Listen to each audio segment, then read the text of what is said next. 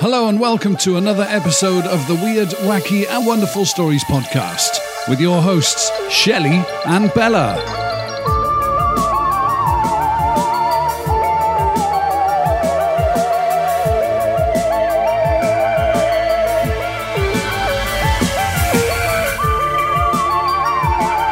We never get the opportunity to dance like this usually when our music's playing, do we? Nobody can hear us. Yeah, they can.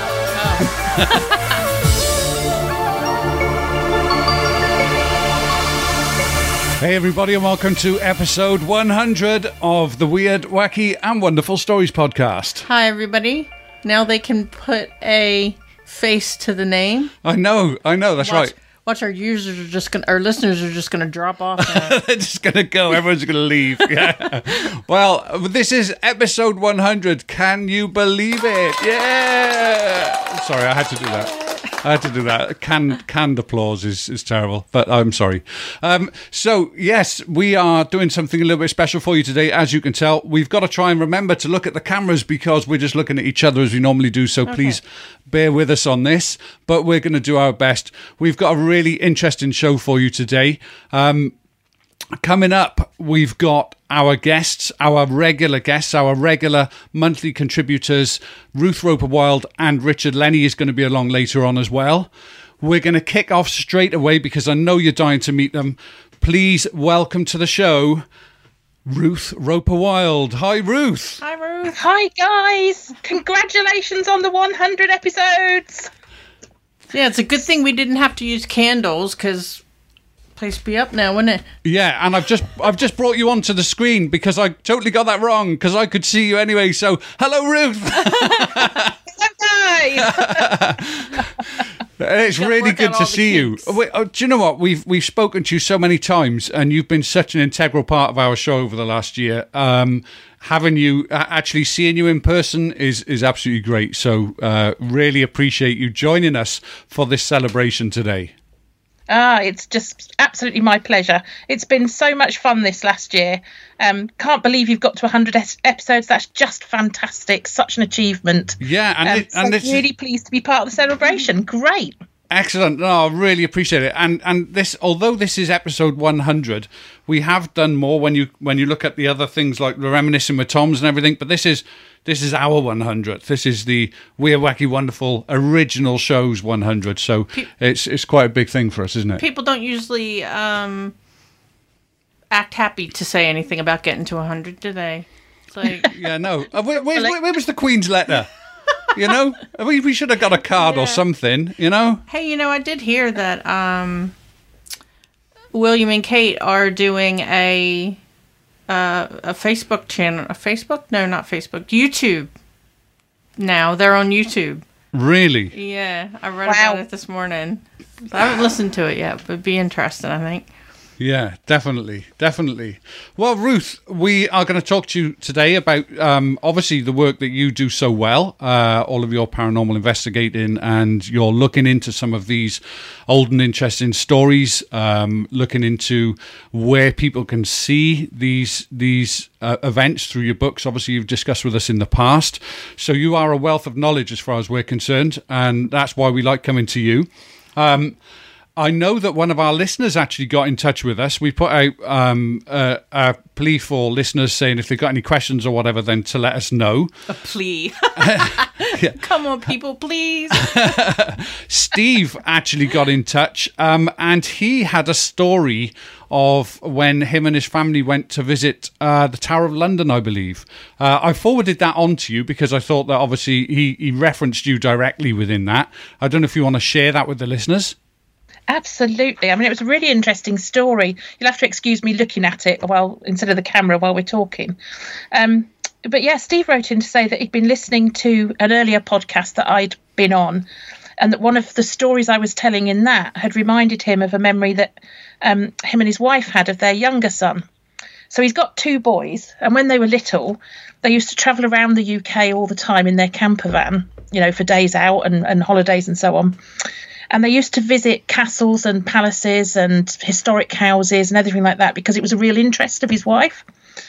So on this particular day, they'd gone to the Tower of London And their youngest lad would have been about 5 years old at the time. So obviously not really old enough to know very much about history, obviously. And it was quite a crowded day, so they were sort of keeping hold of the boys as they walked round. And they were sort of walking around the exhibits, and his wife was talking about the history of them, when they got to the armoury in the White Tower at the Tower of London. And the little lad broke free from his hand, ran up to a large glass display case, stopped, knelt down in front of it. So they sort of quickly ran after him and said, "What's wrong? What's wrong?" And he said, "I've been here before." And at that point, they realised that he was kneeling exactly where the marker was for one of the beheading blocks that they used to use at the Tower of London. Wow. And of course, it completely creeped him and his wife out. They didn't react in front of the little lad, obviously, because, that they couldn't figure that could be something he was consciously doing. And afterwards, they talked about it and thought, well, maybe he'd seen that at other places they'd visited, because they did so many historical type visits. But it still stuck with them as such a weird thing for a 5-year-old to do, to kneel down at the marker line where a beheading block used to stand. Yeah. And say, "I've been here before." Yeah. Yes. That's totally creepy. That really is. I mean, as a parent, just how would that make you feel? To think that, you can look at it a couple of different ways, can't you?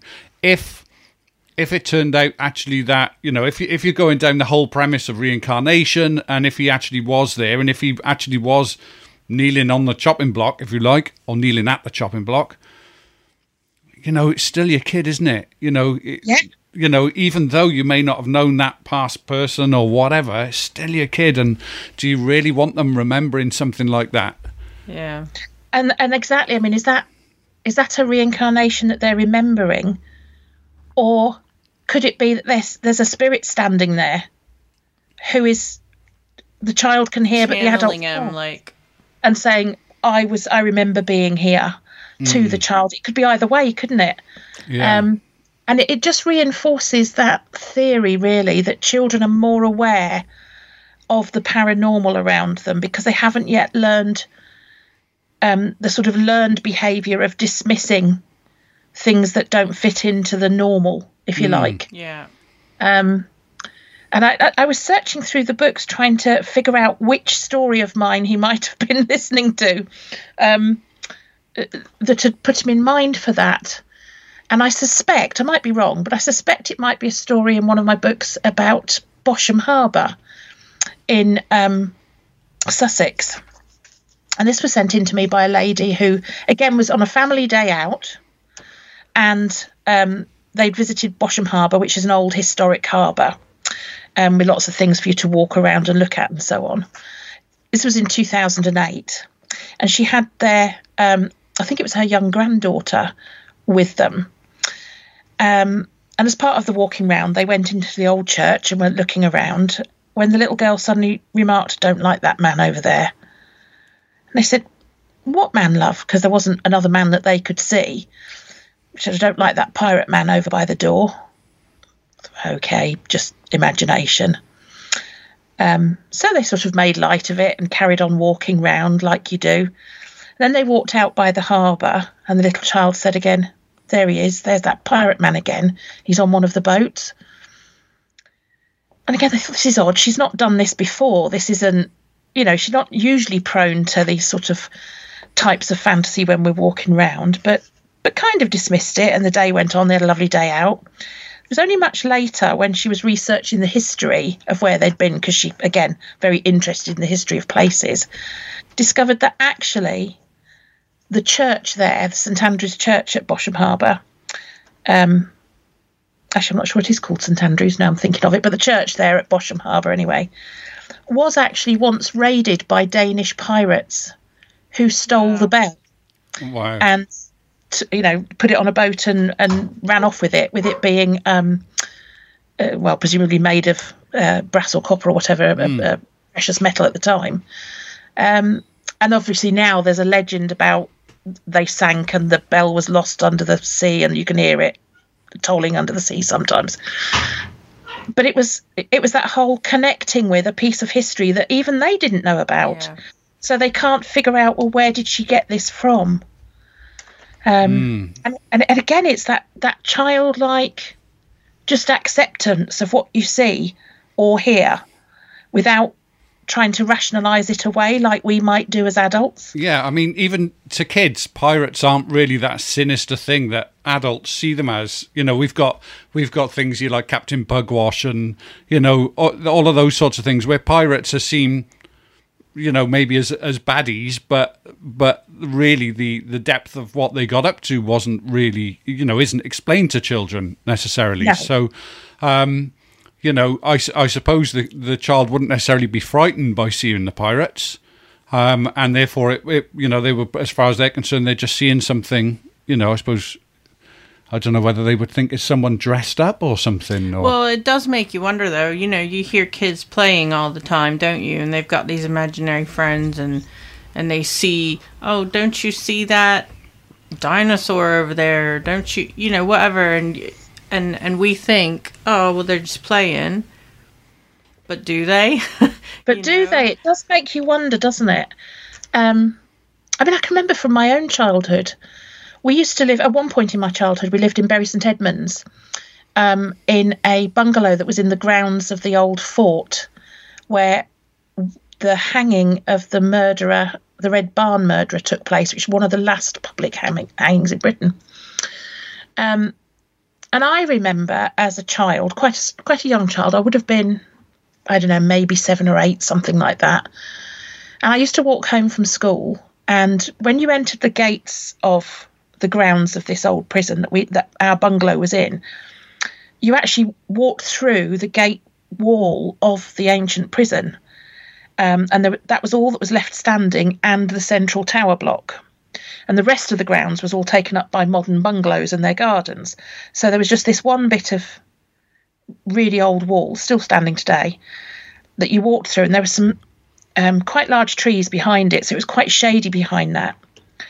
And I distinctly remember that I would often walk through that wall, and there would be a white Alsatian-y type dog waiting there for me. And the dog would walk beside me down the long, winding driveway that our bungalow was the very last in the complex. So it was quite a long drive down to it. And he'd walk beside me, and I'd sort of run my hand on his fur. But at the same time, I kind of knew he wasn't there. And I think I would have dismissed that as just childish, you know, making up a friend. I would always have loved to have had a pet dog when I was a kid, of just making up a companion. Except that my sister woke up in the middle of the night once, terrified, and woke me up because she said as she woke up, she saw a white Alsatian sitting by my bed. Oh, wow. And I'd never told anybody about my dog because, you know, I kind of thought he was my little secret, you know, like children do. He was my secret little companion. And I've always wondered from that, I wonder whether I didn't make him up or whether there was something more to that. But it's hard as an adult to really get a clear view back into your childhood that far, if you know what I mean. Yeah. And really pass out from that, whether you were making it up or whether something was actually there. Was that the house? Sorry, was that the house that was haunted that you grew up in? That was one of them. Yeah. I did well when I was a child for ghosts.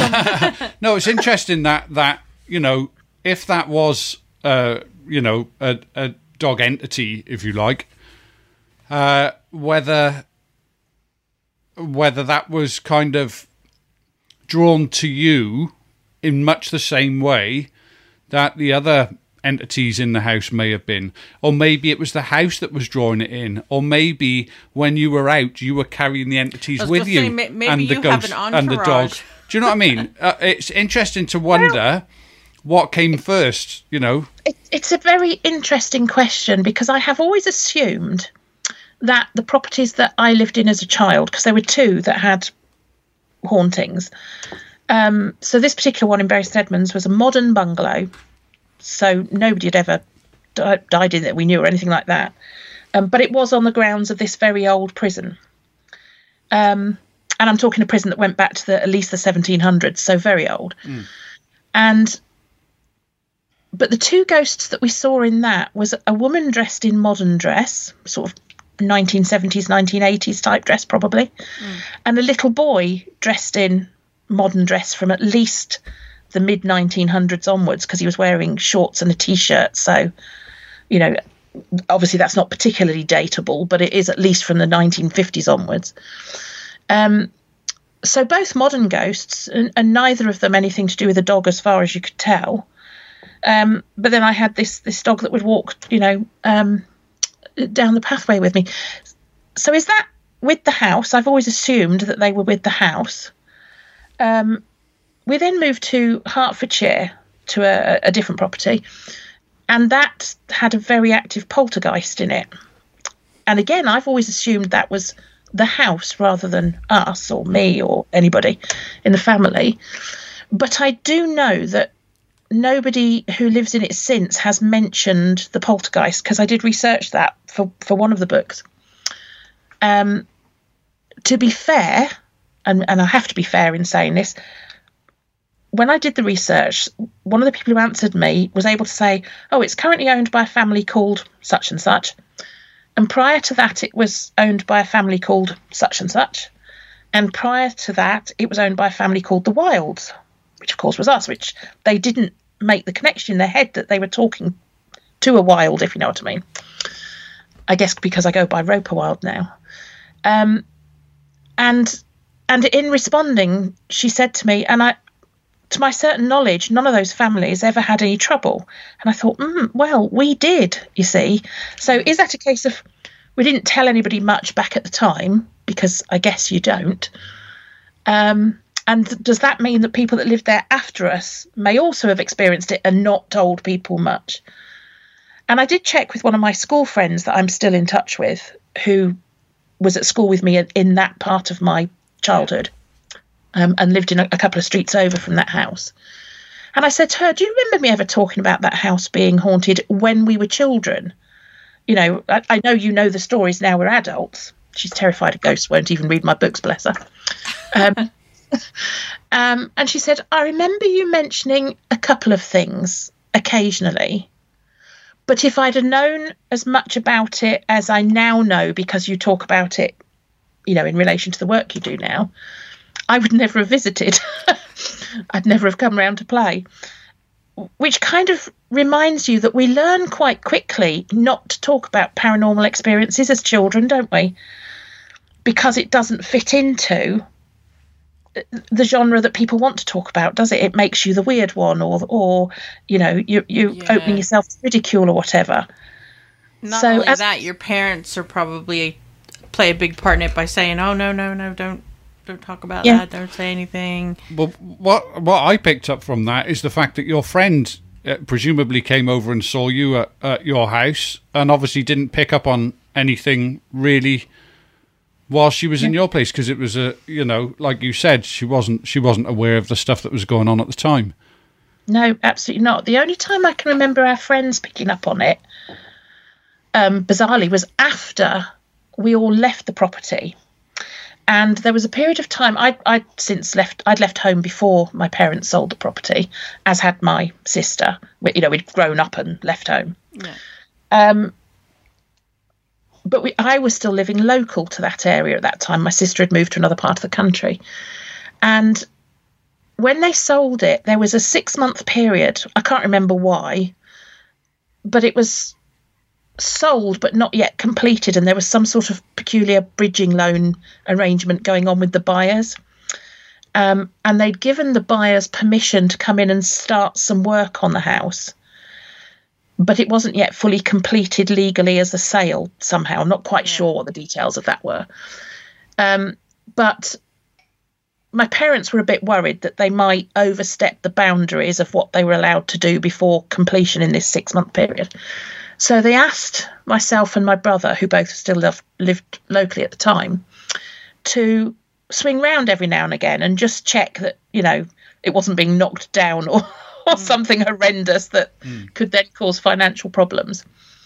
And we noticed that when we pulled round, the porch lights, there was 2 carriage lights either side of the front door, would flick on and off at us the way they used to do when we lived there, and scare the bejesus out of us.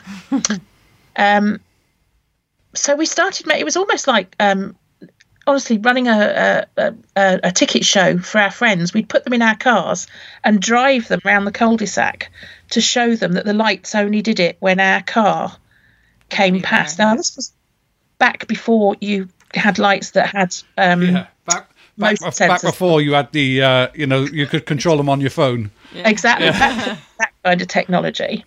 And we actually we would wait at the end of the road with a group of, we were all in our early 20s by this time, late teenagers, early 20s. And we'd wait at the end of the road, and we could prove that if my brother or I was in the car, the lights would respond. Or if somebody else drove either my car, my motorbike, or my brother's car up and round, they would respond. But any other vehicle, didn't. And with us not in it, no response whatsoever. So the lights only responded if they recognised, if you like, something to do with the family. Yeah, so they knew you and they knew your car.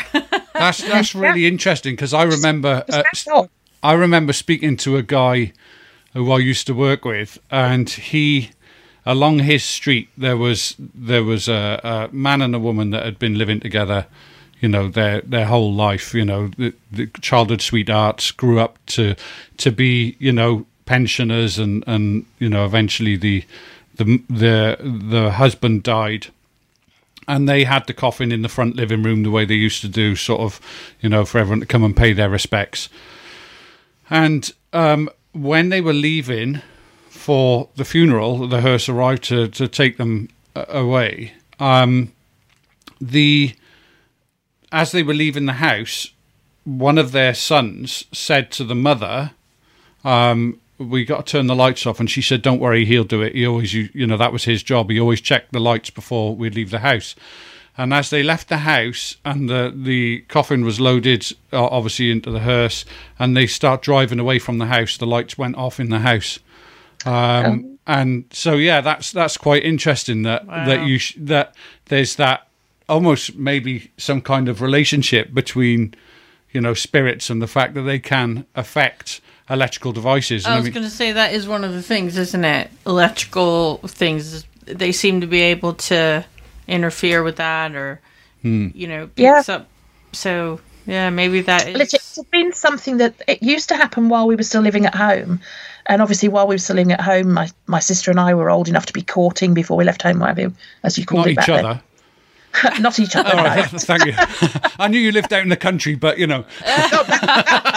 out in the country, and the lights used to flick on and off when we pulled up outside with our respective boyfriends dropping us off, and we, for a long time, we thought it was our mum kind of going, "Don't you sit out there necking around with your boyfriend," and then not wanting a conflict of us coming in and being stroppy teenagers about it, running off and pretending to be him asleep. But after a little while, we debunked that, because I crept into their bedroom, my mum and dad's bedroom, after coming home one night, and the lights did this, and they were definitely fast asleep. So sneaky. So, it was the lights doing it, not somebody in the house doing it. So that had happened while we actually lived there, and now it was repeating it after we'd left, as if like a little signal, like, I'm still here, remember me. But the odd thing was, we literally ran these little tours, my brother and I, for a couple of weeks period, come on, let's go and have a look at the house, with our friends. And then I mentioned it to my parents, who had moved, a couple of 100 miles away at this point. And they said, well, they can't be. The electricity's turned off in the house. Oh, wow.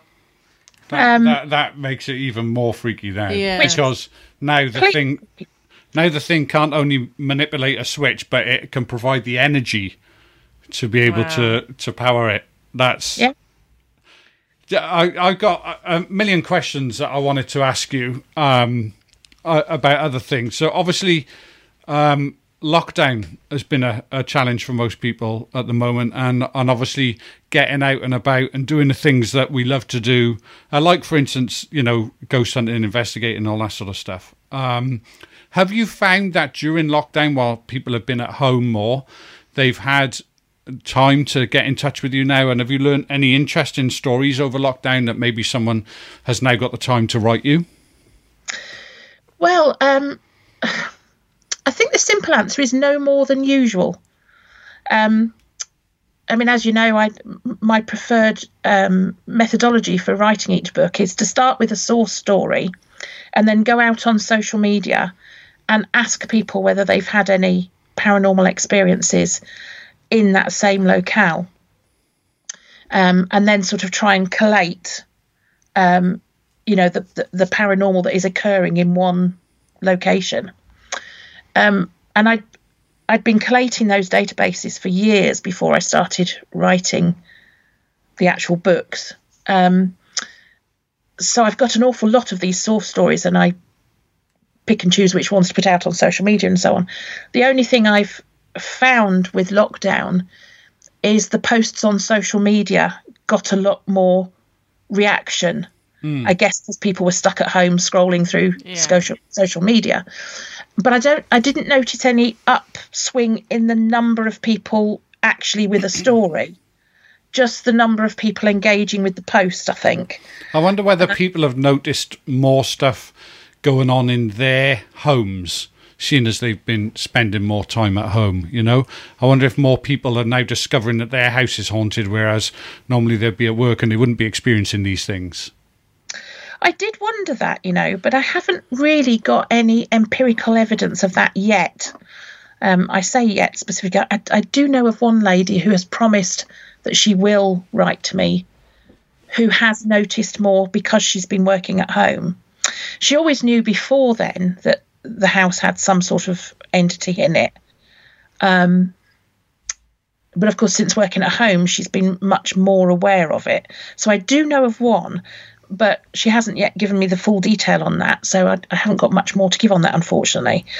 But you'd kind of think with people being at home more that they would perhaps notice an uptick in the paranormal activity there. But I honestly I can't say that I've got any sort of evidence of that yet. Probably don't have any like uptick because people are probably arguing with each other more, and that's why things are flying through the air. I was wondering about that too, because obviously one of the things that you did a monthly report on poltergeists going back, a couple of episodes ago. And, you mentioned in there that very often poltergeists are drawn to sort of teenagers and specifically teenage girls. And so I wondered, especially with school not being around and with there being more friction now because, everyone's at home all the time, they don't get a chance to go out, the cabin fever stuff sort of starts setting in, whether there was that increased prevalence maybe, and who knows, maybe a couple of months down the line we'll start to hear about those things, once people start to realise that the things that are going on aren't because the cup was by the edge of the the worktop and that's why it fell off, and because I'm sure you could say yourself, having lived through it yourself, I'm sure there's a period of time from when it begins to when you realise what's going on. There definitely is, because even with the poltergeist we lived with, which, like I say, was quite an active poltergeist from talking to other people who've experienced something similar, I can't now honestly remember the start of it, which leads me to believe exactly that. It probably started off with fairly small events. It probably, for a little while, we kind of dismissed stuff as, oh, that was odd, but didn't really think it through. And it was only when, you start to get a pattern of behaviour, if you like, that you start to think, I really don't have an explanation for this. And certainly in our case, as the activity ramped up, and we had things that were, so major, you couldn't possibly dismiss them as anything normal, like there was one particular day my mother and I watched a tea towel fold itself. I'm sure I've mentioned this before, but it was screwed up on the side, an ordinary tea towel, and it just, we were chatting away. It was broad daylight. It was about 6 o'clock on a summer's evening. Radio was playing, and it just flattened itself out on the work surface, and then folded itself once that way, and then once that way to form a neat little square. While my mum and I just stood there, sort of open-mouthed, staring at it, like, what the heck? Yeah, there's just no explanation. I mean, you can't blame gravity. You can't do any of that in those situations. But what a ghost to have, a house-proud ghost. I was going to say, come on over. Let's have. Bryce could do with one of those in his room anytime you like. So do you? I guess with the lockdown and everything, have you got kind of like a diary now for when all of this opens of all of the places you're going to go to meet people to talk about, their experience? Have you got interviews lined up? Have you got investigations planned? I really am that sad that I sat one day and entered into my phone calendar all the days when I could go and visit something, particularly from my book, The Almanac of Ghosts, which is about ghosts that haunt on certain days. So that if I was, when they opened up and I was allowed to drive places again, that I could go and, get back out on the road and get some ghost hunting under the belt. Because I love visiting these places, because my experience, both my own personal experience, plus all the hundreds of people I've interviewed, if there was one thing it's taught me, is that the myth that ghosts only pop out at night is clearly just that. It's a myth. Ghosts pop out anytime they like, day or night, doesn't matter. Paranormal occurrences are anytime, day or night. So I'm perfectly happy to plan a Sunday picnic out to a haunted location, and sort of combine having a nice dog walk and a picnic in the sunny sunshine with a bit of ghost hunting. Yeah. Because, I'm well aware that I'm just as likely to capture something then as in the dead of night. So, yes, I've got quite a long list of places to go to on my phone, programmed in ready as soon as, full movement is allowed again. We did go for a drive last Sunday, and took in a couple of locations where I took photographs and so on of haunted roads. Because I'm starting to research for book number 6 at the moment. So book number 6 is well on the way. Actually, I was going to ask you about that. I was going to ask you if you would share a couple of little sort of teasers. Well, I can do. The main teaser is, and so anybody who's been following my Facebook page, you are not going to win this now, okay? If you then pick this answer up off this podcast. Because I did run a little competition to say that anybody who could guess the name of the book number 6 would get a free copy of it. And unfortunately, nobody's managed to guess it, even though I had dropped a few teasers prior to that. So the next book is going to be The Roadmap of British Ghosts 2, Volume 2. Because I've had so many people saying, oh, we need more of this. They really enjoyed the roadmap. So yes, I've been gathering more stories about the ghosts that haunt our roads and amazing, so on. Amazing. That, I love all of your books, but that one really captured me because my job was. My job now is based at home, which is amazing. My job has changed like so many other people's after doing the lockdown thing. Yeah.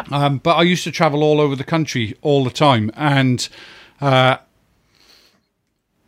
can associate with a lot of the places that you're talking about because I've been there or near there, so I can kind of picture it. And I think that whether you're into ghosts or whether you're into geography or whether you just want to know what's going on in your area or if you want to know what went on in the place that you grew up or anything like that, this book has it because it's from, like you said, all over the UK. I think that a volume 2 of that will be greatly received. The best part is when you get to go on field trips to do your research. It's like, absolutely. Sitting around, well, what are we going to do today? Well, let's go and have a look at here or there. Let's wander off down this road. Yes. And it was quite good because even during lockdown, even when we were only allowed to go very locally, I started on the Bedfordshire ones where people had sent me information about Bedfordshire ones. So one of the places we visited even during lockdown is a place called Carlton's Piper's Highway. And I love researching this sort of thing because Piper's Highway is actually an ancient greenway. So it would have been used, as a proper old English trackway back in medieval and even pre-medieval times. So just finding that, which obviously now to the modern eye, you wouldn't realise it's as old as it is unless you were researching. Just finding that and walking the dogs a little way down it and taking a couple of photographs is immense fun, even if you don't see anything paranormal. But it's actually a bridle way, or part of it that remains is a bridle way today. And I had a story from a lady was her husband that wrote into me to say that is in September 2020, so just last year, his wife had been walking her dog down there and saw a figure ahead of her walking down the track. When it first caught her eye, she just thought it was another person walking ahead of her. But sort of in the next split second, as she focused on it, she realised it was moving quite quickly and seemed sort of smoky, like not quite filled in, if you know what I mean. Moved very quickly and very quickly disappeared. So it wasn't quite substantial. So they sort of reached out to me to say, have you heard anything else, about along this track or anything? So, of course, we went out and visited the track and took a couple of photos and walked the dogs a little way along it. And I did my usual going out on social media and researching it. And one of the people who wrote back was one of the landowners whose land this track crosses part of. And he explained that although he doesn't really believe in the paranormal and hasn't ever experienced anything himself, he does remember hearing from older members of his family about 40 years ago about that track being haunted. So he had memory of an older knowledge of that track being haunted, if you like. And he was able to tell me that there used to be some cottages down there a long time ago, and one of them had burned down. And he had a vague memory of one of his old relatives mentioning that somebody had died when it burned down. So that, of course, meant I was able to do a bit more research having that information. And another lady came up and said she keeps her horses kept down there, and she has often felt an atmosphere down that particular lane.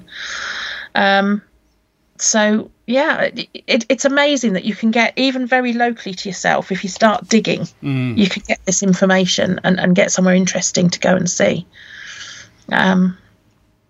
So yeah, I got all sorts of information about there and managed to find out that the fire in the cottage was in the early 1900s, and it was actually at a property that had been called Piper's Lodge.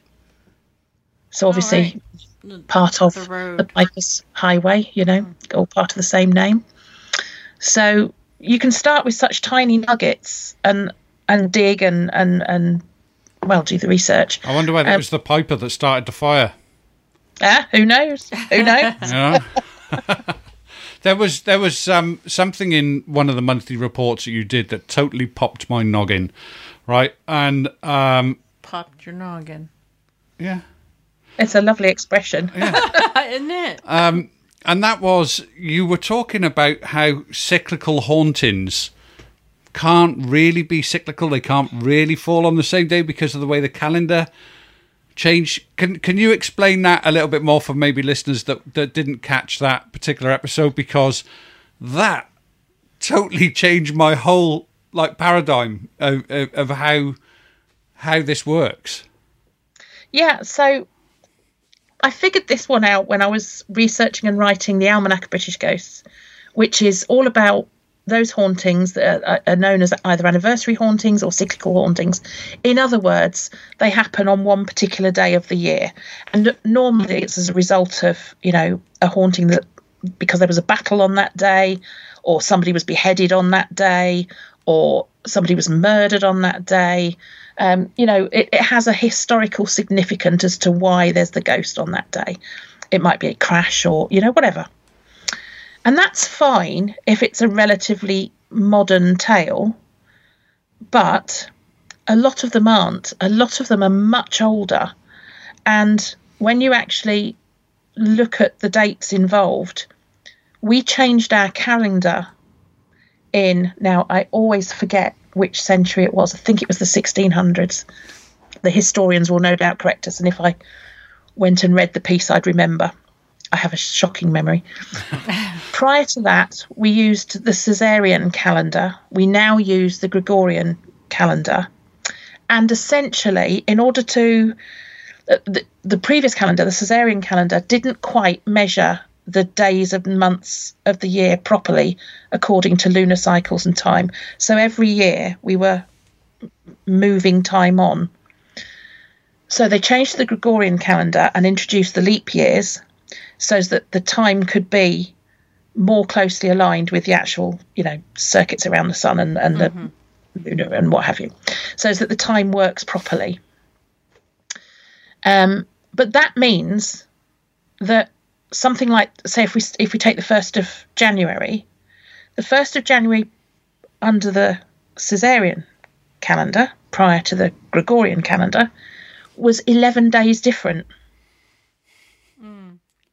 So it's no good if you're looking for a ghost that's prior to the change of calendars and you go on what is now the 1st of January, say, because that's the day that the haunting is supposed to happen, you're 11 days out of sync from when whatever it was actually happened. But curiously, it almost... One of the things I sort of came to a conclusion with after writing Almanac is there's not really any such thing as cyclical ghosts, particularly. They're kind of more an urban myth, I think, because when you actually look into it and try and find somebody who actually sees it each year, you find that if there is paranormal activity, it's really more all year round, or in some occasions sort of that kind of time of year. So if the date is in, say, September, you'll find that the paranormal activity around that place ramps up through September and then quietens down again. It doesn't just happen on one specific day. Or you'll find that the place is active all year round, paranormally speaking. And people maybe don't go, they only go to visit it on a certain on the other day. Or they just report because it's got that day, It always made me wonder if there were these anniversary ghosts, these ghosts that just appear, one time of the year when whatever it was happened, whatever it was that caused their demise, usually. Then what were they doing for the rest of that time? Were they in a waiting room waiting, and now obviously the calendars have changed. The calendars have changed. Did someone send them a Google Meet, that said, calendars have changed, British summertime, whatever, we got to, we got to make this on the 16th this year, but it's interesting because, like you said as well, does this, the time is a human construct. We've created the segments. Okay, time exists because things start and end, and there's a duration to it. But we measured it. But we measured it. Yeah. And so, did the spirit world, which presumably has been around long before we did, long before we were, if they were, creation, etc., etc. Did they suddenly go, humans have invented time? Right, we're gonna set our watches by this now. Get ready, because now we got to follow this. It's always seemed weird to me, but that what you kind of said about the fact that the calendar changes and the fact that maybe there aren't really these anniversary ghosts and maybe they do inhabit those areas for longer periods of time answers those questions. I could sleep now, We're worrying about ghosts sitting with their clocking in card, waiting for over day. It's time, I've got to go. Yeah. or sitting somewhere busy watching a film or whatever. Like, oh no, I can't see the end. I've got to go to Haunt Palace or something. Yeah, love pressure chord. I got that haunting to do again. Yeah. Crazy. What a wonderful thought. But yes, I mean, does the paranormal respond to any sort of human world construct? And I suspect the answer is probably not. Unless you're talking about your car pulling up outside the house. You know, is that still... Well, I don't know whether that would be... Yes, you're right. That you know? It's such a bizarre... I mean, this is why I just love the paranormal so much, because you can follow these little threads of wool round and round and round and round in a circle like a kitten playing with it, can't you? And just get yourself lost in the thought of it as to what is actually causing. Because if we're talking... If the explanation for paranormal ghosts, if you like, because it's ghosts normally that I write about, is they are the spirits of dead people and they're coming back to haunt, then that does suggest, well, why do some do it and not others? Why don't they just come and talk to all of us instead of apparently to just a select few? Why do we not have more interaction? Because all of us would love to be able to talk to people we've lost, and I'm sure they would love to be able to talk to us if they were able to breach that barrier. They obviously can't, if that's the explanation, because otherwise we'd all be interacting with all our loved ones all day, every day, wouldn't we? The only problem with that is you probably get visits from people you really don't want to see or hear from. No, but can you imagine the person that invents some kind of... You know, I know that... You know, you hear about these tools that they use for ghost hunting and everything, you know, the Ovilus and all of these other different things, yeah?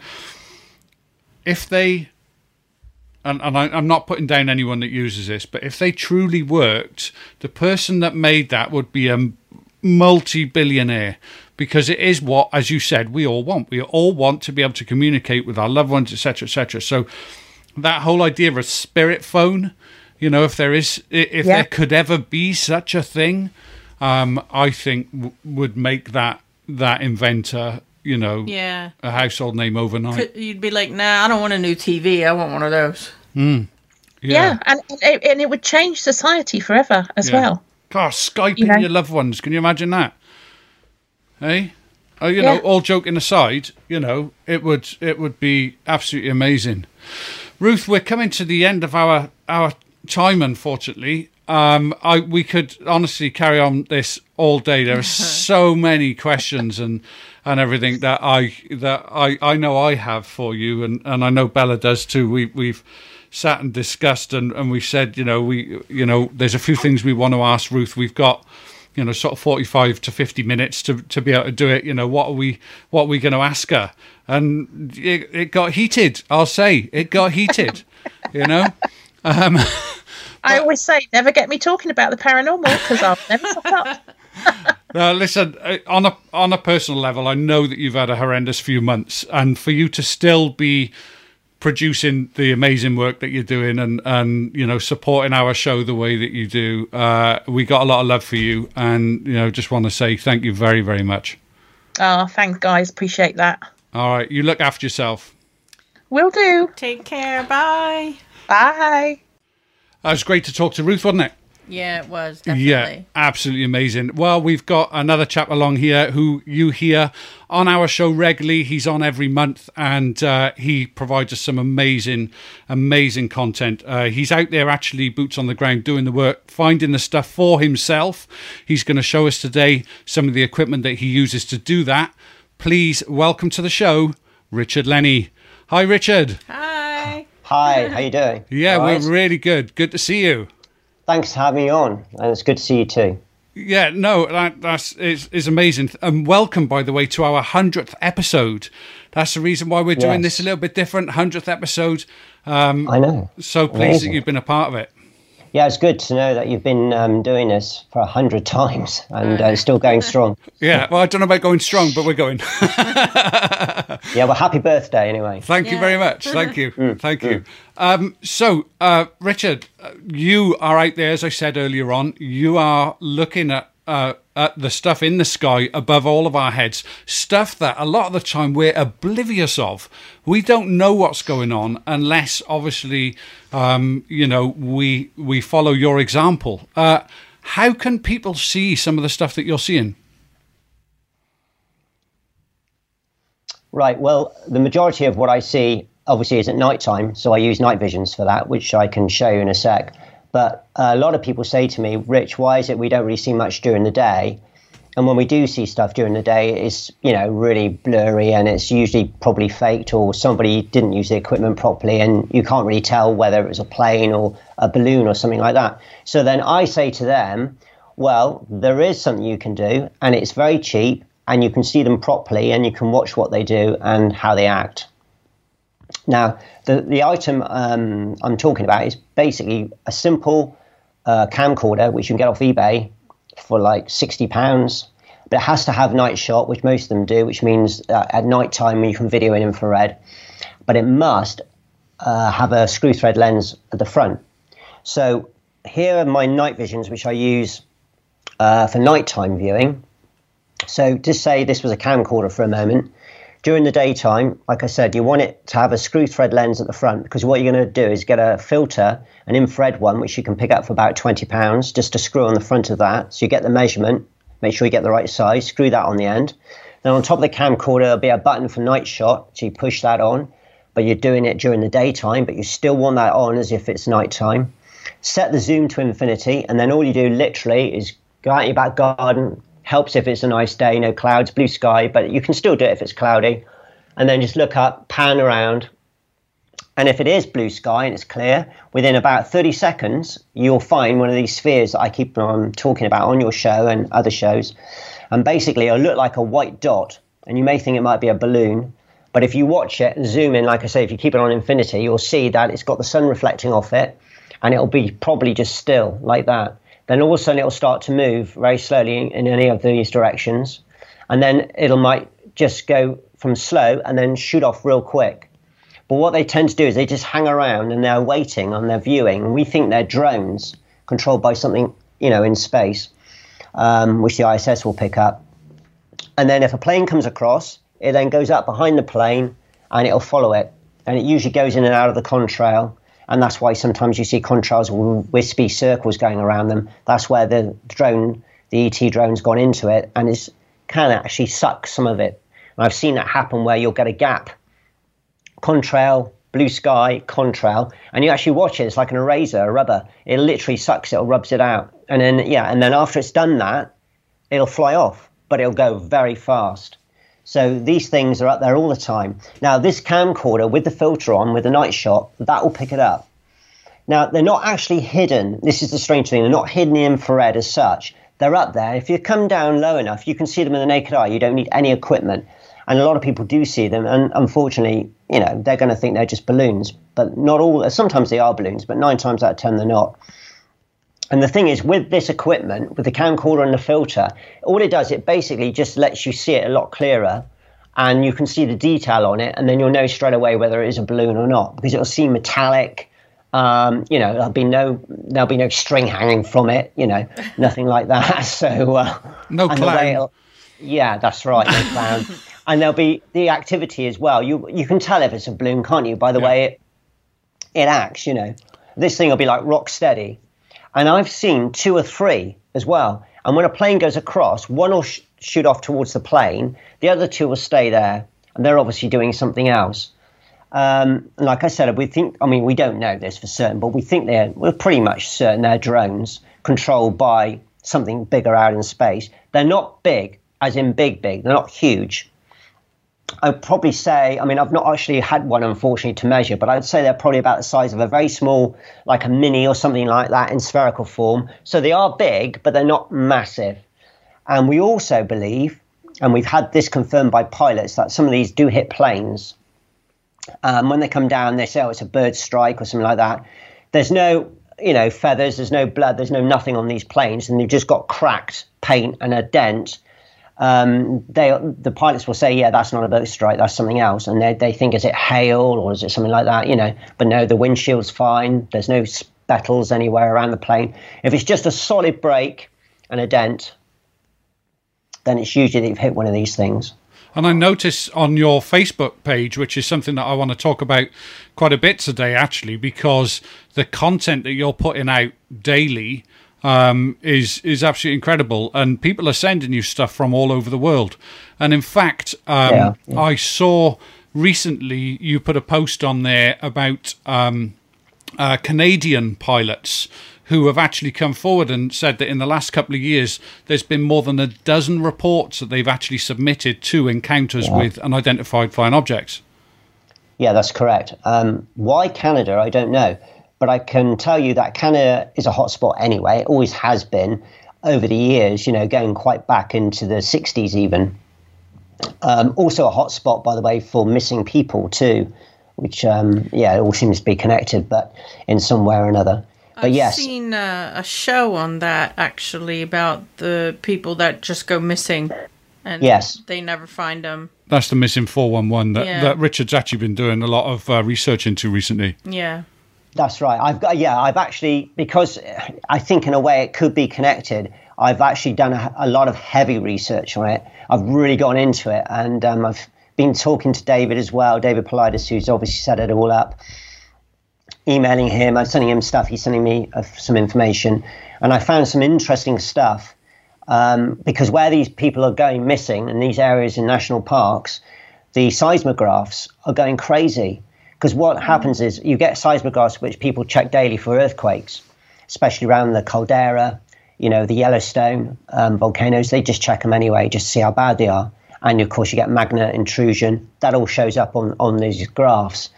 But there's some, right? It's really weird. They do aerobatics. They're like going all over the place like this, and they can't, even the people that control them can't understand what they are.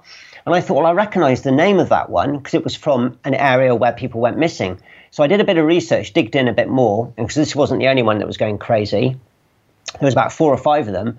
So I checked all of them, and every one of these that went crazy, there were clusters of people that were going missing, according to David. Yeah, I know. So, there's something going on either in the earth or around that, area that's making these seismographs go absolutely wild. And to say that the two aren't connected would be crazy, because they must be in some way, because isn't it more than a coincidence that all 5, I mean, there could be more. I mean, this was just the 5 on that day that were going crazy, that they all corresponded to clusters of people that have gone missing, especially children, unfortunately. So I think the two are connected. And also people say they see like the Predator, from the movie Predator, where they've got this like cloaked monster thing that's going through the trees. Well, a hunter, a woman, she was up in her perch with a rifle, and just, on a daily basis, that's what they do out there for hunting. And she was sitting there quietly, and she heard this rustling, and she thought, I wonder what that is. So she looked through her binoculars, and all she could see was something going through the tree, from tree to tree, an outline of some humongous like man or being, but she couldn't see it. She could just see the outline of it, and she said it just reminded her completely of the movie Predator. It was exactly the same how they portrayed it on the movie. How scary is that? And also, just before she saw that, all the noises of birds and animals in the forest area where she was all went quiet, and she thought that was odd. Yeah. But isn't that interesting that a lot of the cases on the Missing 411 say exactly the same thing, that they're not, that all of a sudden, animal noise stops. But you hear that with UFO cases as well.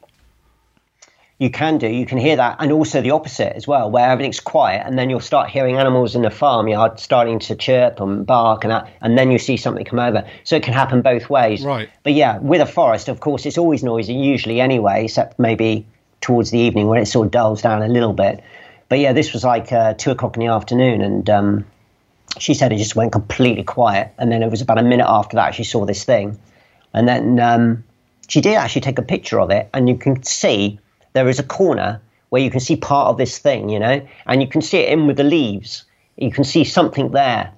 But she unfortunately couldn't catch all of it. But she got down from that perch pretty quick afterwards. I bet.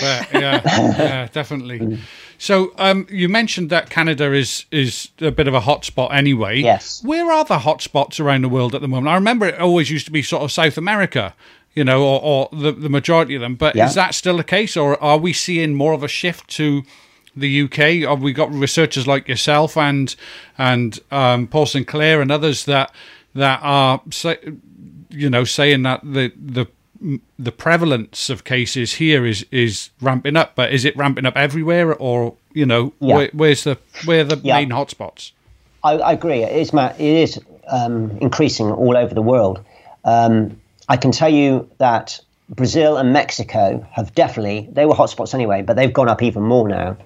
The border, which is unusual, between America and Mexico, the actual wall that they've got there, where they got like security and everything all over the place, they actually have a load of people trying to get over the wall, don't they, you know, to get into America. And there was a case where there was this thing coming after them, and it was cloaked. So they decided to run towards the security guards instead, because this thing was coming through a bush, which would have torn you to shreds if you'd gone through it. And this thing just plowed through it like it was butter, you know. And one of the security guards happened to have an infrared camera, because the security guards that were by the wall that had the weapons they had night vision, but they didn't have infrared FLIR guns. So they saw the people then that were trying to get over the wall. Then they changed and came towards them. And they said, we don't know why they're coming towards us. They're running towards us. They thought they were going to charge at them. So they had their weapons ready.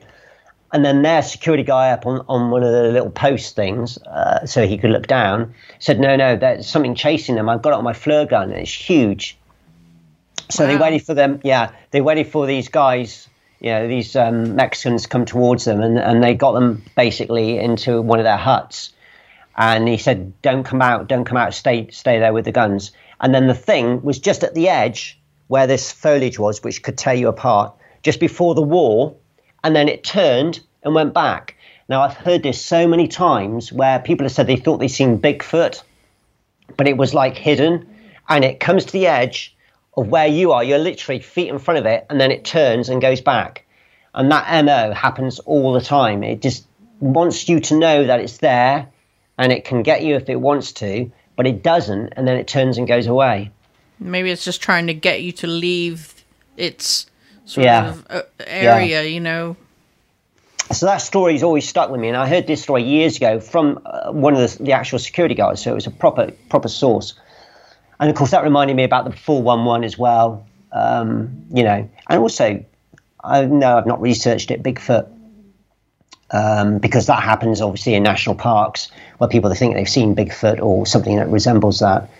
So there's definitely something going on. So I think there's more than one thing going on, because there's certain different types of people when they go missing. And I think there's something could be to do with the ufology side of it. Maybe the ETs are doing something, which tends to sort of go with more of the younger generation, like teenagers, children, babies.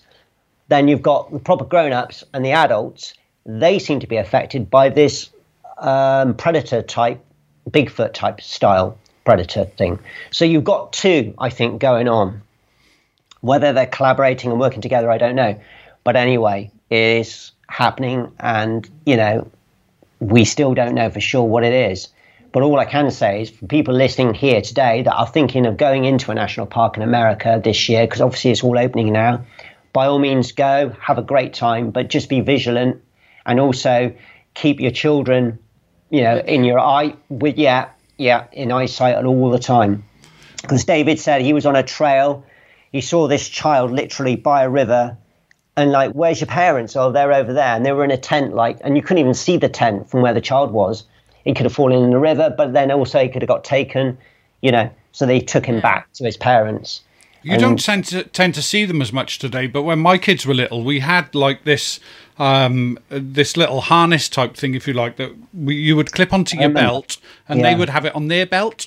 You know, that's right. And you know, it's like a lanyard. You were tethered. Thing. Yeah, exactly, lanyard. I was trying to think of the word. Yeah, lanyard. So yeah, you're actually physically tethered to them. I mean, something like that would be a sensible idea, wouldn't it? If you're going out to somewhere like that. I think so. But just, as I was just saying, just make sure they're in eyesight, and also take a locator beacon with you. Everyone should have one of those when they go into these parks. Have it on you all the time, you know, so at least you can be tracked, especially if your phone's switched off or whatever, you know. Yeah, Or we wouldn't have a signal even, maybe. That would also be a... Exactly. Yeah. So locator beacon is a must if you're going into a national park of any sort or forest, and that's including anywhere in the world, not just America, anywhere. Because, by the way, these people going missing isn't just, because I assumed it was just mainly national parks in America, especially, by the way, Yosemite. That's the one where the most people go missing. We don't know why, but Yosemite's the top of the list. And then it goes down Grand Canyon, and it goes all the way down from there. But no, this is happening all over the world.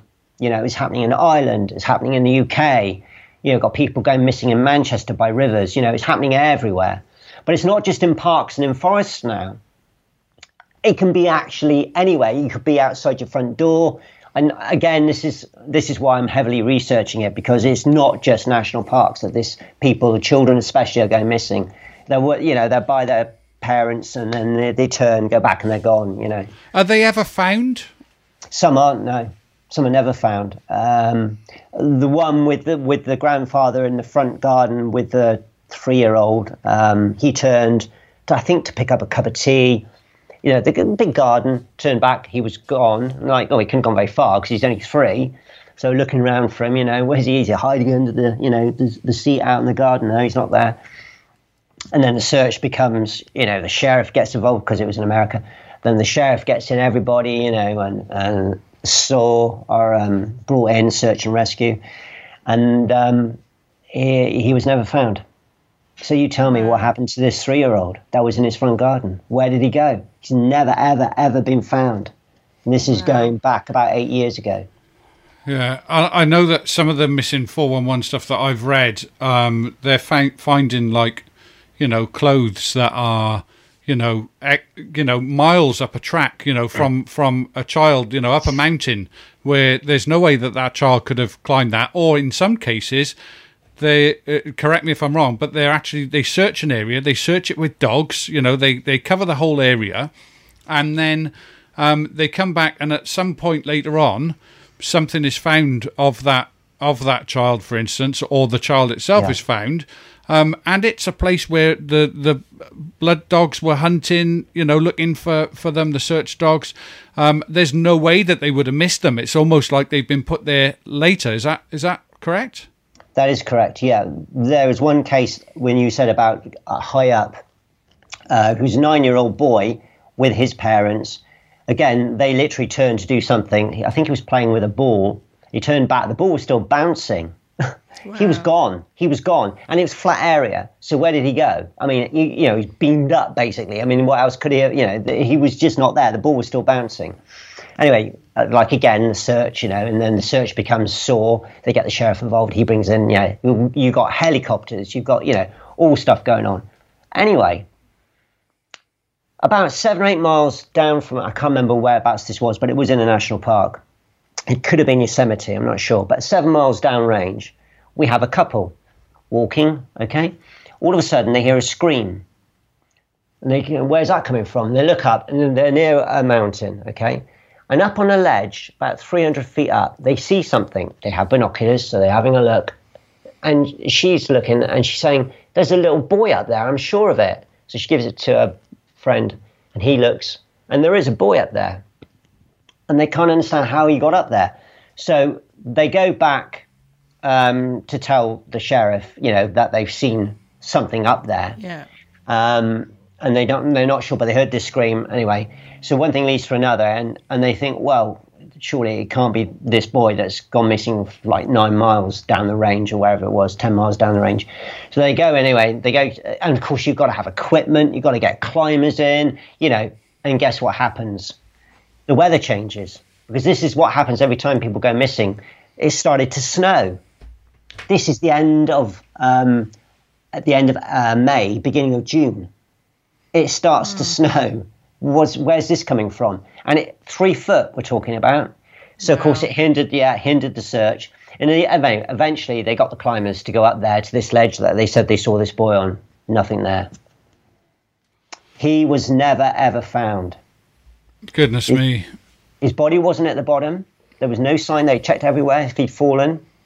Wow. Nope, nothing. We've obviously heard in the past of things like cattle abductions, for instance, right? And I know this is something that you wanted to talk about because it's something very topical at the moment, but do you think that maybe if there is some kind of extraterrestrial involvement in this, that maybe they've there was a scientific quote that I heard at some point that said that, well, of course they would look at cows because the DNA is actually quite similar, Correct. with humans.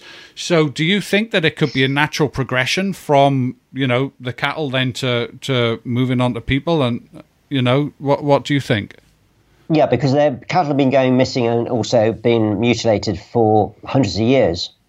And I believe, I don't know for certain, but I believe it all started with cattle and then it moved up to humans. But obviously we don't know this for certain. But yeah, that has been happening for a long time.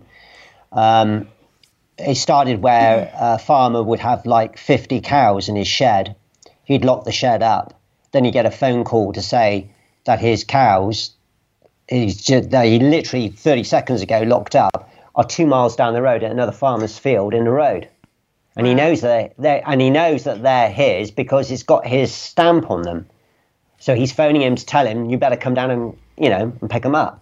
He said, no, they're not mine. I've just literally locked them away just now. He said, well, they've got your stamp on it. He runs out, opens the cow shed, bang, empty.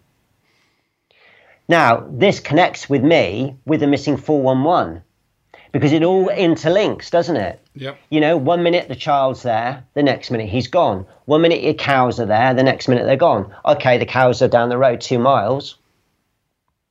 But they're still moved. It reminds me of when we spoke to Dr. Michael P. Masters, I think it was. He was talking about a case where there was an abduction, a suspected UFO abduction of a lady in Australia.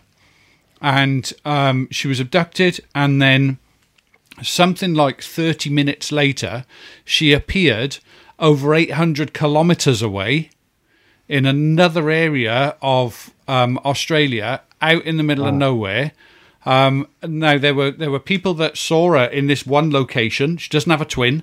Saw her in this one location, and half an hour later, she was 800 kilometers away.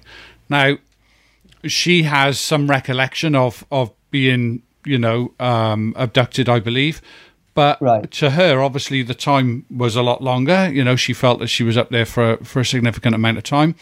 I wonder, did the ETs, if they're responsible for it, just think, sod you, I'm dropping you here, closest, I've got to be somewhere type of thing? Or did they get it wrong and put her in the wrong location? Was there a malfunction?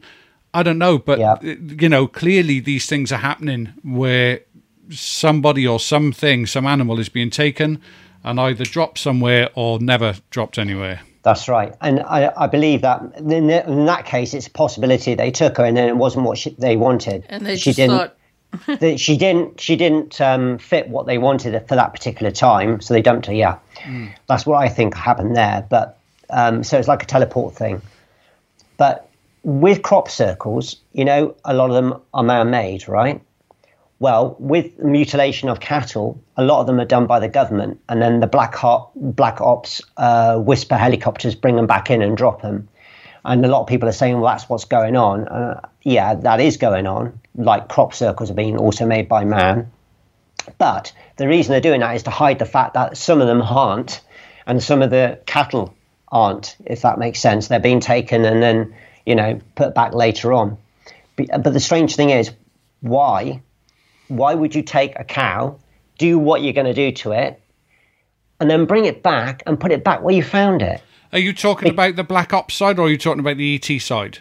The ET side. Right, okay. Why would they do that? Obviously, the Black Ops are doing the same thing because they're copying what the ETs do. We're assuming they're ETs. We'll say they're ETs that are doing this. They bring them back to the same area they take them from. Well, the only thing that tells me that is because they want you to find it, right? Yeah, otherwise they dump it somewhere else. Yeah, because they're not fixing it, are they? I mean, they're taking what they want from the cow. Yeah. Obviously, they need that. They're taking the tongue, whatever, eyes, whatever. But why don't they just do something else with it, or get rid of it, vaporize it, or whatever, or just drop it in the ocean? Why are they bringing it back to where they took it from so the farmer's going to see it? And that puzzled me. It always has done. And the only explanation I can think of is they want the farmer to find it. They want the farmer to know that it's taken the eyes, the tongues, or whatever. So and they want it to see how they've done it. There's no blood. Because when the cow's brought back down, if I remember rightly, sometimes the cow's the other way around. So even though the bits they've taken from the cow, do you know what I mean? It's the other way. Then when they turn the cow... Yeah, they're lying on the wounds almost. Yeah. So when they turn the cow over, that's when they see all the mutilation, but there's no blood there underneath. So it was done somewhere else, and then... Why the difference then? If and I know I'm asking you to answer something that maybe doesn't have an answer as far as we're aware, but what's the difference then between, if we're saying that the same ETs potentially could be responsible for the cattle mutilations and the missing people, then why aren't we finding mutilated missing people other than maybe the Dyatlov Pass incident? Well, we are finding mutilated people, but right, okay. they're keeping it low. A lot of the time, when the bodies are found, like I said, they're found like either a long way away up a mountain, although that boy obviously wasn't found. But there are stages where they are found literally miles away from where they disappeared. And if it's a small boy, how could he have travelled that far? But anyway, they're found always naked. Always naked. And usually, like you said, their clothes are stacked with the shoes on top. They're folded beautifully like they've come out of a 5-star hotel. It's crazy. And sometimes the body will be found perched up against a tree like that, like he's sitting up with his head down like that, with no feet. The feet have been completely severed, okay, completely taken away. And their clothes, they'll be by a river. They're always by rivers, always by a river. There'll be a mound in the middle of a river, and their clothes will be perched on top of that. So you've got a body by a tree, you've then got the river, and then like out in the river with your pair of binoculars, you see, well, there's his clothes, and you've got to swim out to get them. And they're dry. The clothes are dry.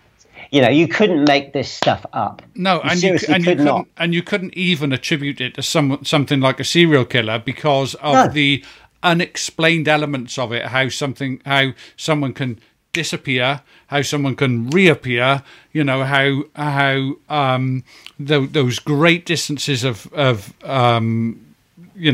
short distance of time but great distance in location, is not humanly, I wonder whether, and I know this is getting out there now, and I apologise, Richard, because there's no way I want to diminish your research or anything like that by trying to be smart or funny, but it almost makes me wonder whether if we can have like a serial killer or someone who's a little bit sort of psychotic in some way, whether that kind of thing can happen with ETs as well, whether actually are they almost doing it for fun? It makes you wonder, doesn't it? Are they bringing it back and laying the cattle down the other way around because they're thinking look what happens when you turn it over.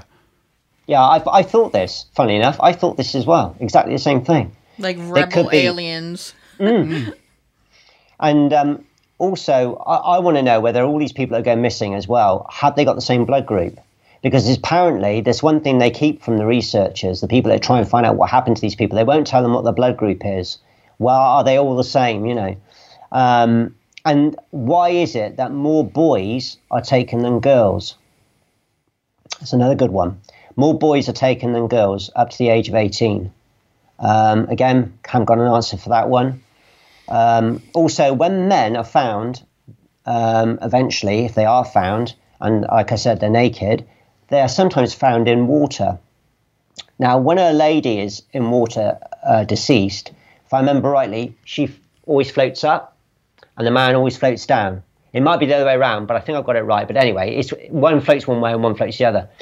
When men are found, they're found the same way as women in water when they're floating. By the way, that's to do with the build of the man, because man's got a few different structures differently built, with bones and stuff. And apparently the displacement of water makes a man float a different way to a woman. Right. But in these cases, when they've gone missing, they act like women.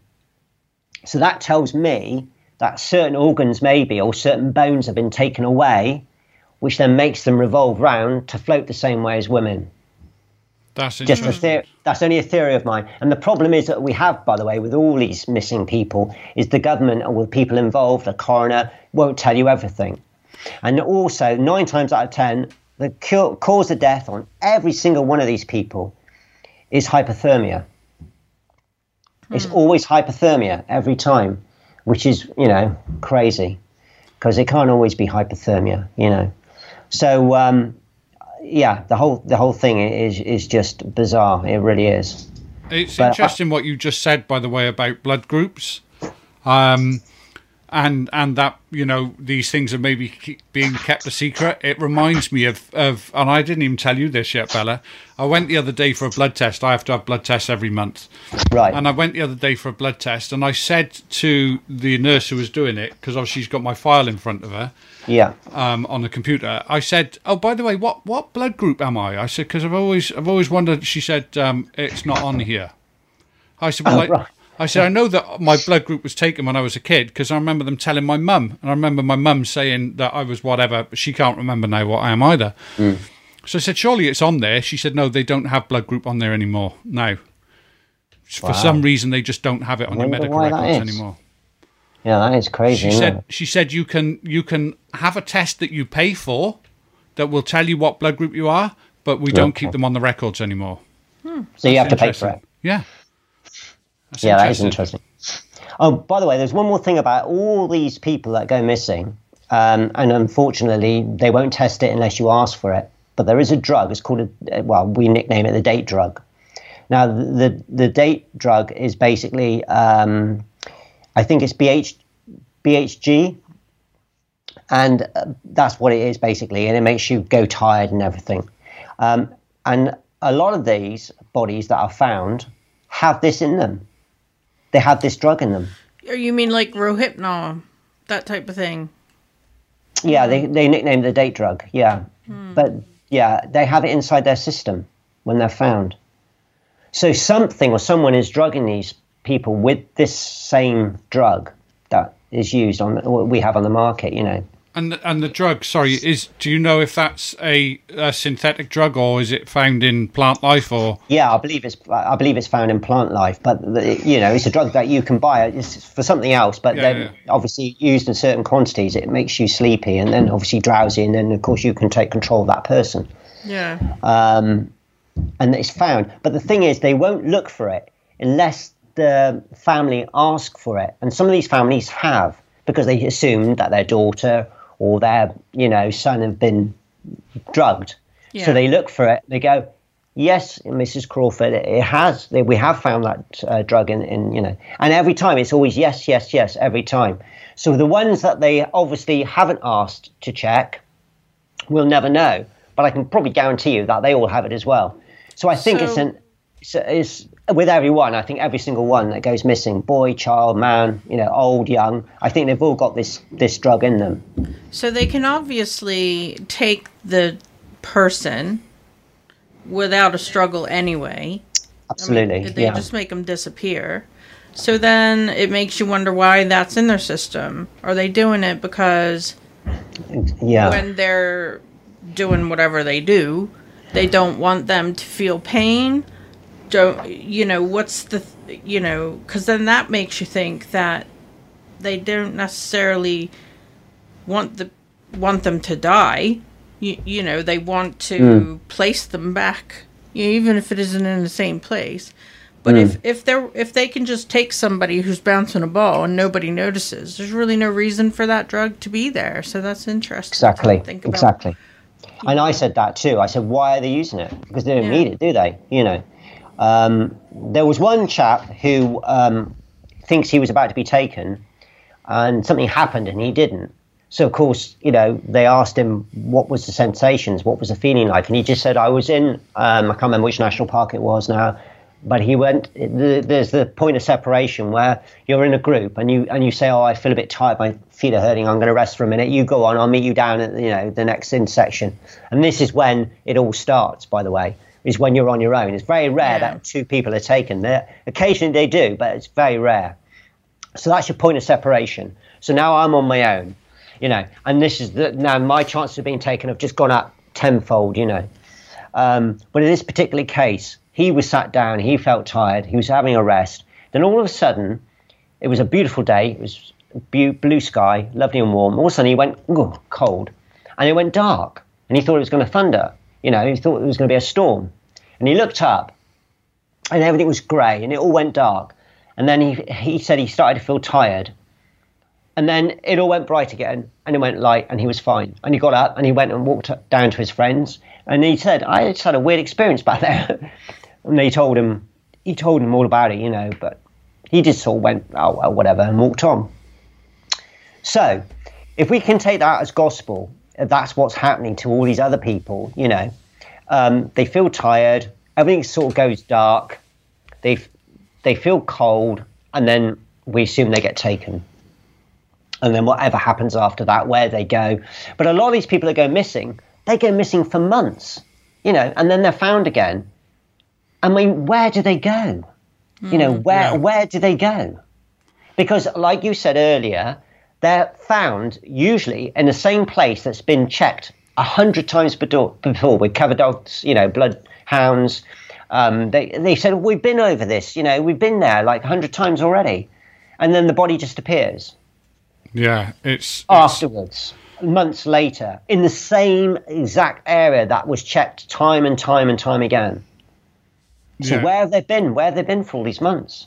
It's It always makes me think of Fire in the Sky. You remember that Travis Walton case? Yeah. Where obviously, good film. You know, where he's obviously taken away, and there's how many? There's some like a week's worth of missing time, isn't there? You know, people have lost him for about a week or whatever. To him, obviously, you know, it's a couple of hours, but you know, in the meantime, people think that, you know, his friends have murdered him or, you know, dumped him somewhere in the forest where they were working, etc.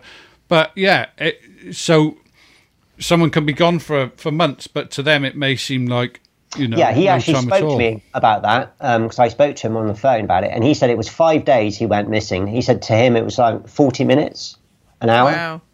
Yeah. But he reckons now the reason they took him aboard, he's changed his story a bit.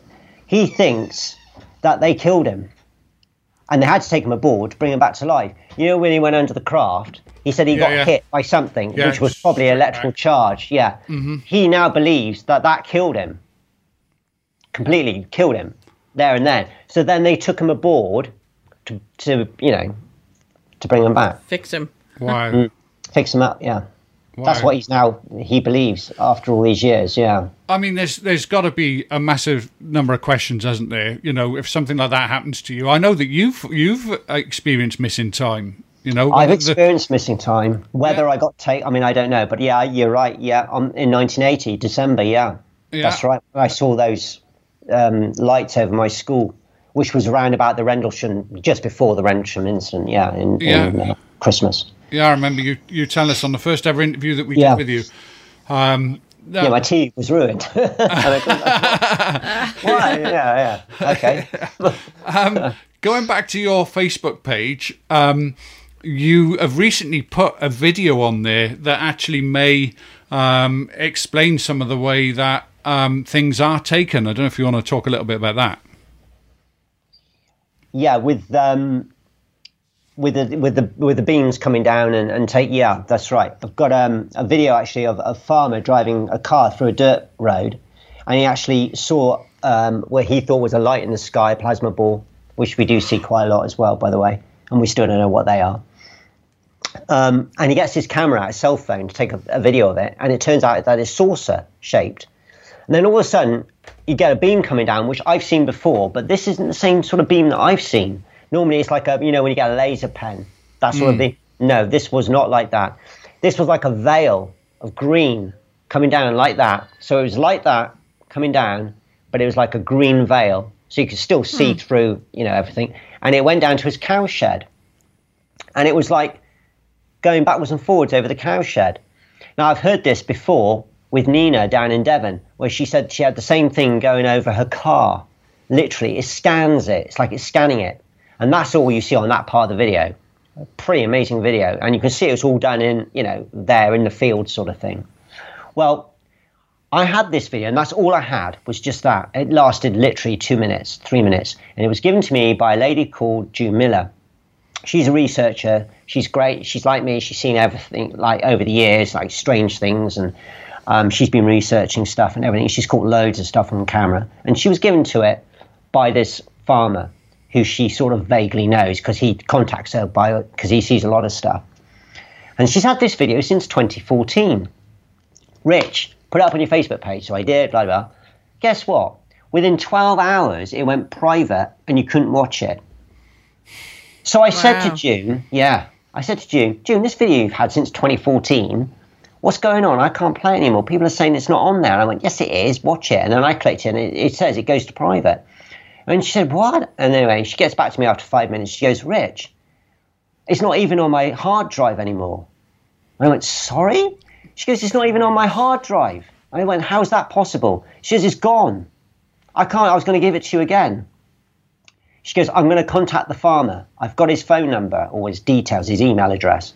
So I thought, okay. Anyway, that goes by. The next day, I get a message from her saying he sent it to me again, but he's also got footage of somebody taking a video of the saucer during the daytime with a cow under it.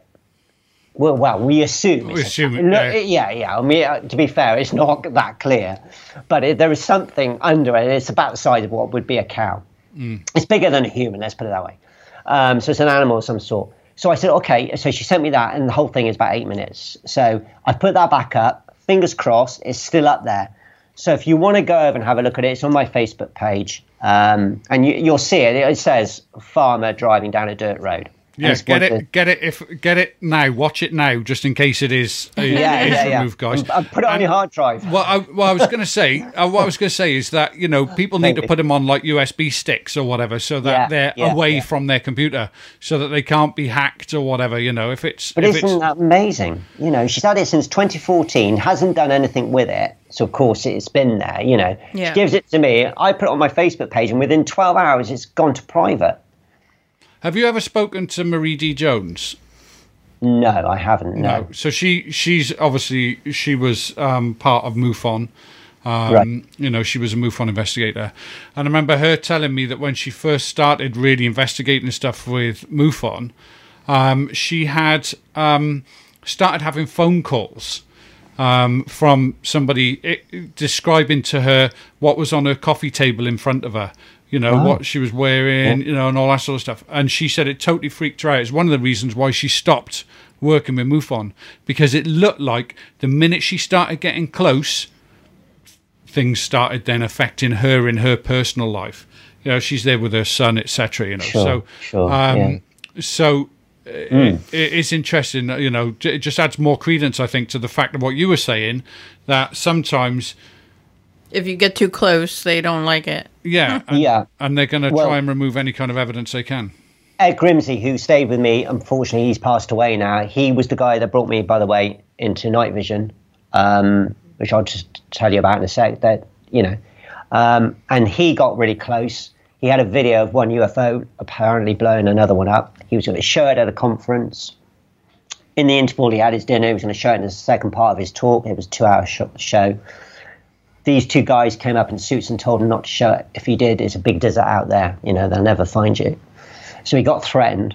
Then, another time, he had his farm set on fire, lost everything, in the farm.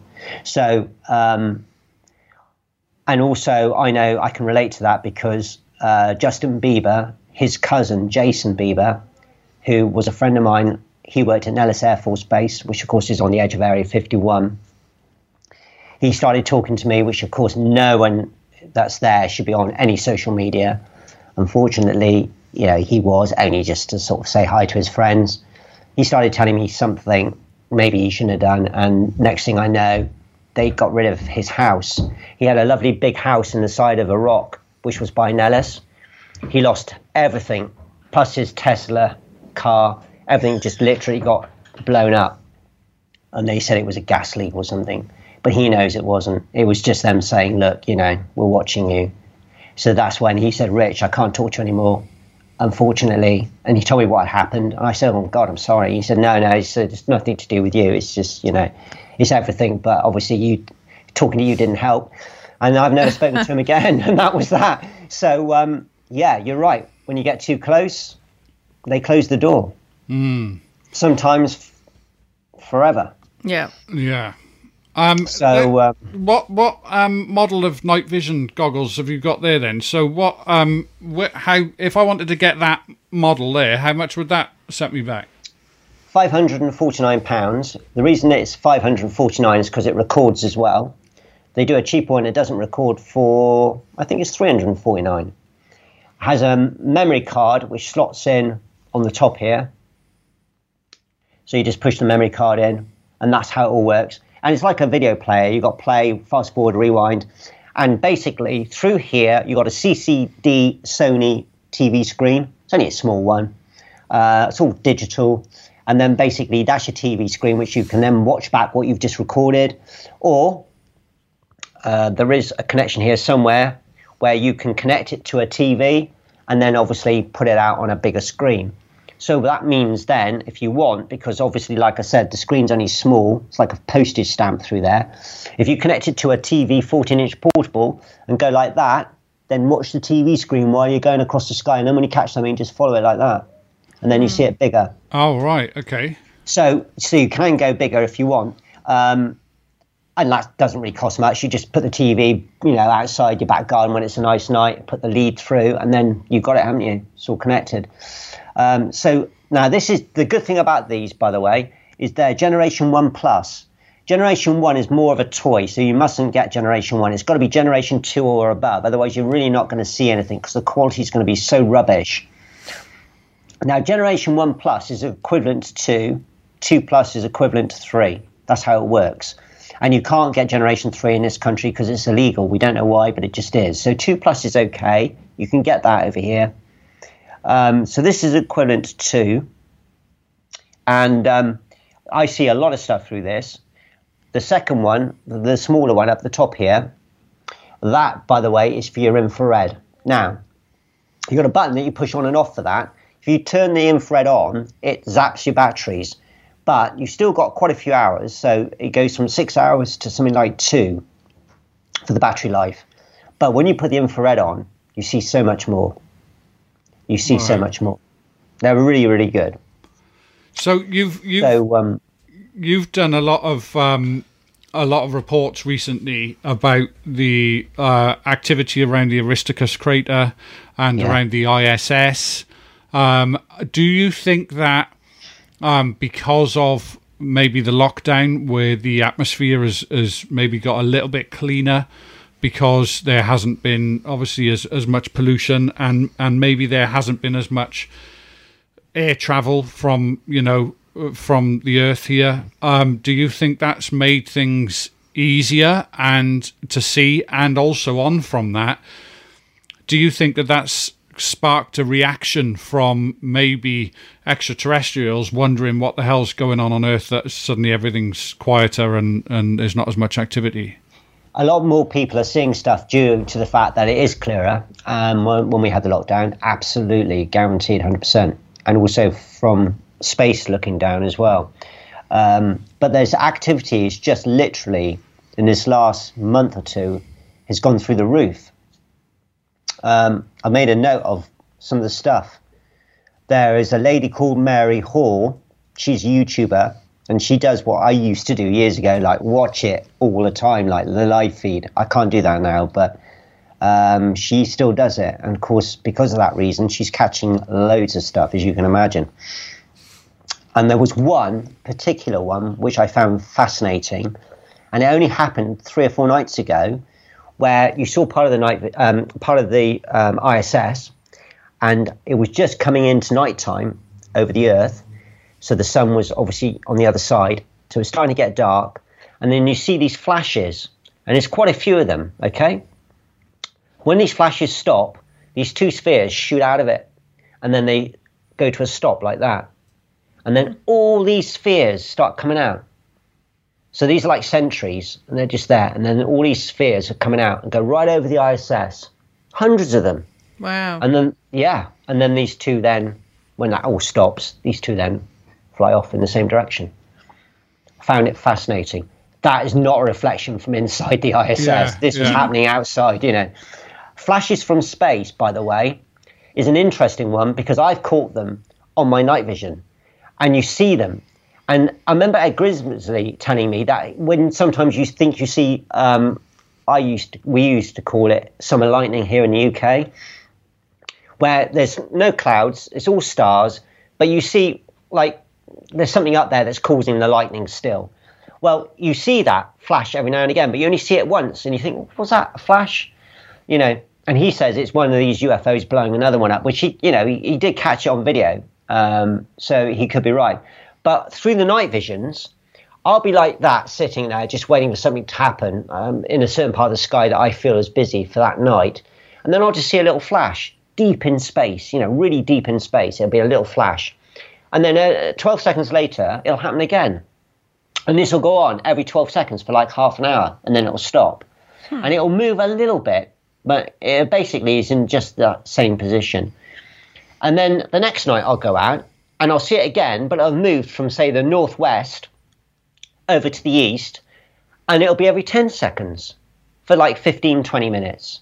And it may have been going on longer, because I'll just move in, and then I'll see it, and then I'll wait, count, 1 Mississippi, 2 Mississippi, and then it'll do it every 10 seconds. What they are, I don't know. I put it on Facebook. A guy in Canada, he's seen it as well and confirmed it. And he said, Rich, yeah, I've been seeing it as well. We don't know what it is. But it's something deep in space. And it's like a signal or something going off, And I'm wondering whether it's to do with these big space stations that John Wilson caught on his telescope, when he zoomed out and the star became not a star, but because when you zoom out on a star, it goes into a donut. When you zoom out on these things, you get what you see. And that's, in this case, it was like some sort of a space station. I'm wondering if these things deep in space, giving off these lights. But we don't know. I mean, it's just something that's there, and we still don't know what it means. Well, we definitely recommend everyone going via your Facebook page and keeping abreast of your work and your research, and you are putting a lot of content out there, so anybody that is interested in this, definitely follow Richard on Facebook and follow everything that he's doing, because he's a wealth of knowledge, and I think one of the great researchers in this country that are trying to make everything a little bit clearer for us. We don't all have the time to be able to look for this stuff. This is why we brought you onto the show, because, or certainly asked you if you would, because, we don't have the time to do the kind of research that you're doing, and you dedicate your life to it. And, I want you to know that we appreciate it. And we know our listeners do as well. And hopefully this would be something that we can do on a little bit more regular basis, actually have sort of a video interview or whatever, and start to get things a little bit more interactive for our listeners, as we know that they would like to do as well. That'd be good. Yeah, absolutely. And thanks for having me on. I really appreciate it. No, thank you. Honestly. I just like to say, it's basically a jigsaw puzzle, and that's all I'm trying to do is get each piece. Yeah. And then if it connects with something I've done before, and then I go down that route, and if it connects, then I keep it, and then I move on, and the picture gets bigger and bigger and bigger, and hopefully we'll get some answers one day. Yeah. Lovely. Thank you very much, Richard, once again. Thank you for giving up your time on a Saturday. We really appreciate that. We know that your time is precious, so thank you very much indeed. Thank you. All the best. Thanks. Bye. Bye. Well, I really enjoyed that. That was quite interesting, wasn't it, for our first ever video episode? I hope this worked out okay for you guys. The cool part is that we didn't actually have to do much, because it's hard to pick who of Ruth and Richard is the most interesting. I mean, it's so cool that we've got both of them at our sort of, not disposal, but that they are willing to share and to talk with us. I think that's awesome. Yeah, definitely. Well, they want to get their message out. They want to obviously put their point across. And, if we can facilitate that, then that's brilliant, isn't it? Thank you all for joining us. if you've stayed this long, and you watched all the way through, then we can only take our hat off to you. I won't, because I put my headphones off, but I would. There we go. Take my hat off to you. Thank you very much. Do stop by again. The next episode is going to be back to audio, but hopefully we'll do some more of these video podcasts for you as well.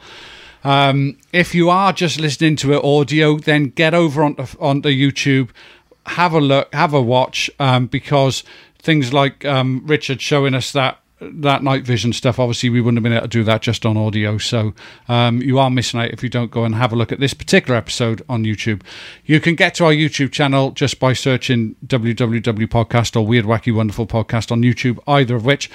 Also, in the show notes of this show, you will see the link for the YouTube channel as well, and you can get it via our website, www.weirdwackywonderful.co.uk. And I'm really impressed that my wife didn't pull loads of faces as I was doing that spiel about the website then, because usually when we're not being videoed, she's going, oh. I just tuned you out. Just pretended like you were going words. That's all you hear, the words. Yeah. Well, we're going to get back to our weekend. Hope you enjoyed the show. Thank you very much. And don't forget to stay. Come on. No. Come on, let's do it. Don't forget to stay weird, wacky, and wonderful. See, she thought I was going to mess her about, but I wasn't going to really. Take it easy, y'all. Bye. You got to sit through it now. Huh? You got to sit through it now.